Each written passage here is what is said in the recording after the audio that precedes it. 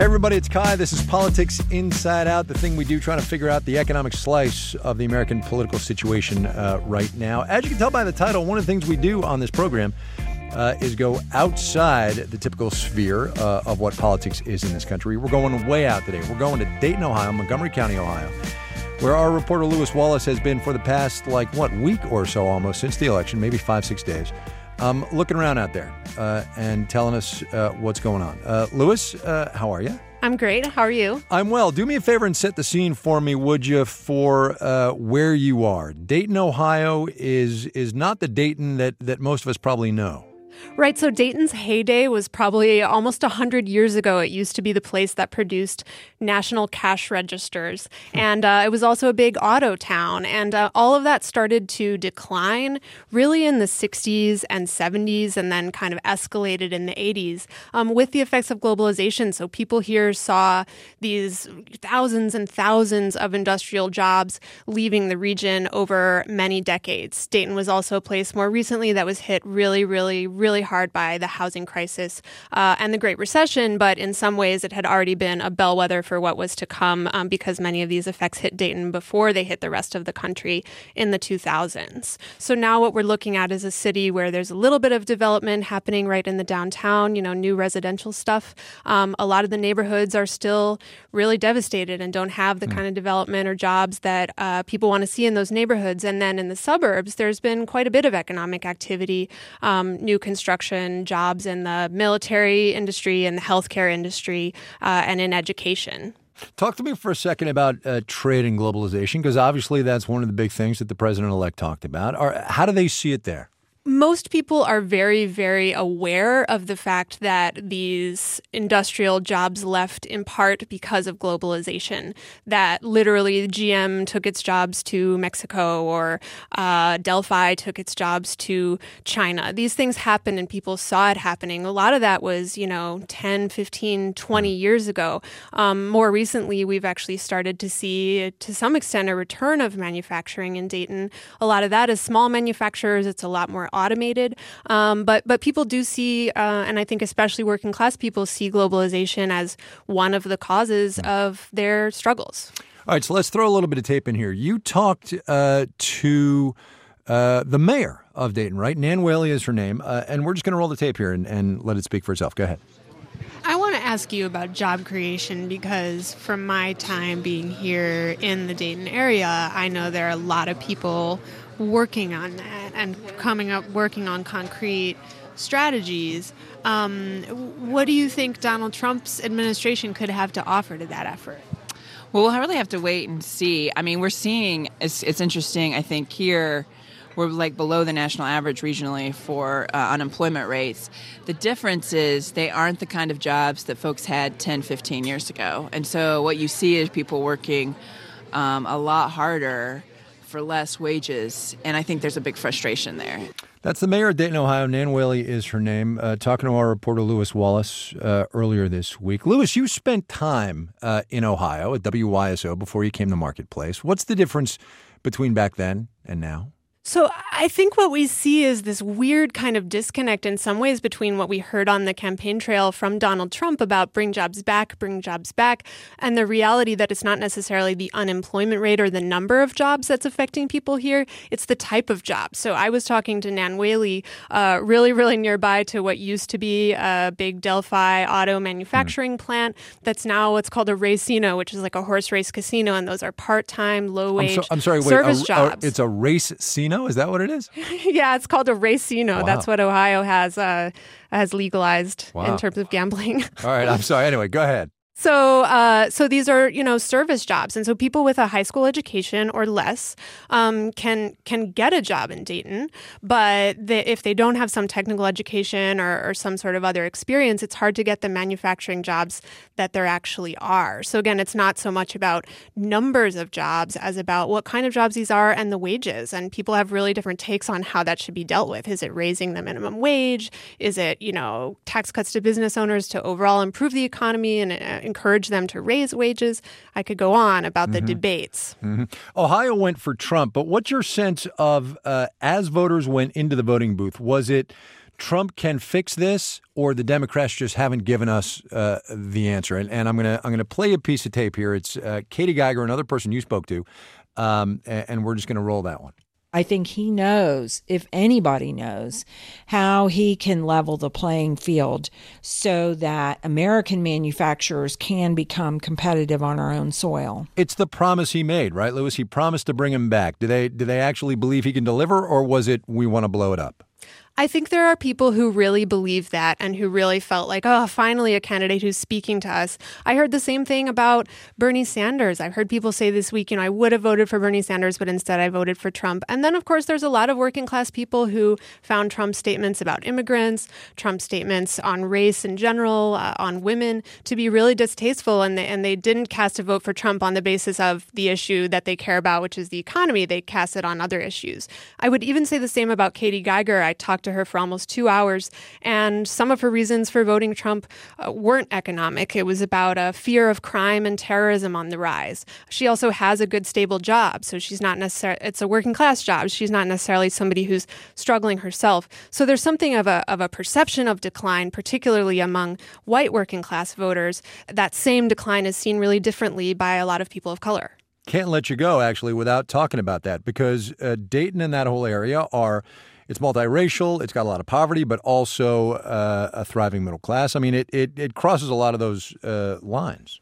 Yeah, and something that we saw was really strong support for Trump in some of the suburbs that are really middle class or upper middle class and mostly white. And so there we see a real removal from sort of the lives that people are living in the city, where Black people live in a very, very segregated neighborhood in a part of West Dayton where you have to drive really far to even get to a job. And there's not contact between these communities, which goes back to kind of the systemic segregation and racism that started forming into that geographic formation in the 60s and 70s and has never really been dealt with. People are really alienated from each other. Lewis Wallace, our reporter out in Dayton, Ohio, Montgomery County. One more story coming from you, right? On the air, what, next week? Yep. So there's going to be a piece on poverty in Dayton. There's going to be a piece on immigration and all of the immigrants that Dayton has been bringing in and what a Trump administration might mean, and a piece on small business owners. All right. So those are going to be on Marketplace and also the morning show, Marketplace Morning Report, with my friend David Brancaccio. Lewis, thanks very much. Thank you.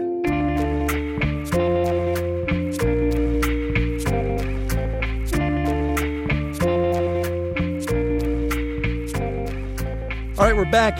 It's Politics Inside Out, and we are going to go to the inside part of this conversation today. And she's chuckling there, and you can hear her on the inside of the Beltway. Andrea Seabrook is our Washington bureau chief. And we're going to get about as insider as we can get, because as I promised yesterday, we're going to take some of your questions. A lot of them were about taxes and about Trump's tax policy and how he's going to do what he says he is going to do. And I thought maybe, Andrea, where we would start is a discussion of how tax policy gets, I guess you could say decided, but how folks who make these decisions wrestle with those decisions when it comes to tax policy. Because say what you will about members of Congress, these folks believe what they say most of the time about taxes and how they do this. Absolutely. I mean, taxes, death and taxes, right? No certainties in life but those. Everybody sort of knows it. It's a slog every year, filing your return. It's money that comes out of your paycheck. But when you get into, especially Congress, when you get into public policy, but specifically the United States Congress, what you're doing is asking to tinker with, the levers of the American system of, collecting money and paying it out of the Treasury, spending money through the government. And that means you have to be a certain kind of nerd, not to be a jerk. You have to be kind of there are certainly people who go into politics for the glory, quote unquote. But, the Paul Ryans of the world, the Speaker of the House, he lives for this stuff. He lives for the levers and the percentages and the micro look at this kind of thing. And so when Donald Trump, I think we said this yesterday, when Donald Trump went to craft his tax plan, he went straight to Paul Ryan and got a lot of his details from Paul Ryan. So let's go actually to some of the specifics. And here's a question. The Twitter handle is deep_foreboding, which probably tells you where the question's going. And the basic question is, why are we financing cuts for millionaires and billionaires? Let me frame that. Most of the benefits under the Trump tax cut plan will go to the upper tier of the income spectrum. So, Andrea, talk to me about why Republicans believe cutting taxes on the wealthy is generally good for the overall economy. Because Republicans believe cutting taxes is good for the overall economy, and the wealthy pay a huge amount of those taxes. Anyone listening may land on one side or the other of this debate, but there's a real philosophical question here. Should people across the spectrum be taxed at more or less the same rate, or at least, close to each other at more or less the same rate? Or should there be some kind of system within the tax rate where people who make a lot more money get taxed a much higher percentage of that money, so that they end up paying a lot more in taxes, percentage-wise even, than somebody who makes middle or less, or, anywhere else on the spectrum? Right now, the current system, which has been crafted over 100,000 nips and tucks, making it ridiculous. No one disagrees with that. It has 7 tax brackets. Donald Trump would like to, and Speaker Ryan would like to collapse that down to 3 different levels, the top being 33%, which is significantly lower than the top bracket now, which means that it skews the new system, or it pushes the new system towards the sort of Republican ideal that everyone should be able to more or less keep what they make. That's the way they would see it. And so when you say, okay, if you make millions and millions of dollars, your tax cut is going to equal $1 million. It sounds amazing. I'd love a tax cut of $1 million, right? But I don't pay millions and millions of dollars in taxes either. And so my tax cut is likely to be much less. And the historical reference here, of course, is trickle-down economics from those of you old enough to remember the Reagan administration. When Reagan came into office, he said, we're going to cut these tax rates up at the top. People at the top will spend more money, and that will trickle down through the rest of the economy. Economists will debate all day, depending on where they fall on the spectrum, how that works. Most moderate economists have come to say, the way that it was at least positioned during the Reagan years really doesn't work as well as they would have liked. And you remember Hillary Clinton on the campaign trail called his tax plan trumped up trickle-down economics, but that's not to say that putting money in people's pockets doesn't stimulate the economy. Almost everyone believes that is true as well. So you have to, there's some middle line there. Right. There is another part of this whole tax break and tax nip and tuck, as you say, and it goes to this thing that certainly I have and others have talked about, $1 trillion infrastructure plan from the Trump administration. I should be clear here, and I should go back and correct the record. It's not like he's going to spend $1 trillion worth of the government's money, right? He's going to spend about $150 billion in tax credits and allowances for private companies to do this. So when you manipulate the tax code, and I say that in the non-pejorative sense, right? Because that's what we do. Yeah. When you manipulate the tax code like this, you can encourage behaviors, and you can, in theory, maximize investment other ways. Yes. And, in some ways, it's very, very simple. When you look at it from the government's point of view, there's a ledger. There's a black side and there's a right side. You take in the amount of money that you put in the black side. And when you spend more than that, you go into the red. That's literally what the red is for, right? It's, old-fashioned, bank. It shows up red, yeah. Yeah. The thing is that we have developed over, and this is the long view, but we've developed over the last, couple hundred years, a whole entire theory of really behavior, how people act when certain things are expensive and other things aren't. And so we talk about stimulating the economy. We talk about getting people, to spend money versus getting people to save money. All of that is based on this big theory. And sometimes, most of the time, that seems to work. And sometimes it spins out and nobody really knows, or at least, maybe you can say better than I. You're the economics host, and I'm just like the Washington person. But it seems like sometimes, in the case of stagflation and all this stuff, things go out awry and nobody quite knows. So the whole idea is, yes, if we cut your taxes, you're going to spend more. The economy will get better. If we make it cost more to be, say, single than be married through the tax code, maybe more people will have the incentive to get married. Really, all of that is kind of theoretical, though. Right. Right. All right. So one more, and then we're going to let you boogie. And it goes to taxes that we pay and how they are used. It's about the economics of privatizing Medicare and Social Security, which Paul Ryan is in favor of. Those are taxes that we pay to the system. And the Speaker of the House wants to make that a non-governmental function. Is it, first of all, going to come up this time in the 100 days, do you think? Oh, I doubt in the first 100 days. That is a sticky wicket, to use a really archaic term. you But know. yeah, right. Social Security and Medicare and Medicaid, these so-called entitlement programs, money that automatically comes out of the budget to fund these things, you don't mess with that. And when you do, it's at your own peril. And I don't care what party you're in. That is, especially when a huge percentage of the modern electorate are people who are already drawing on Social Security, Medicare, and Medicaid. You can change the dates so that only people under a certain age who pay into Social Security, that will end up in a private fund and blah, blah, blah.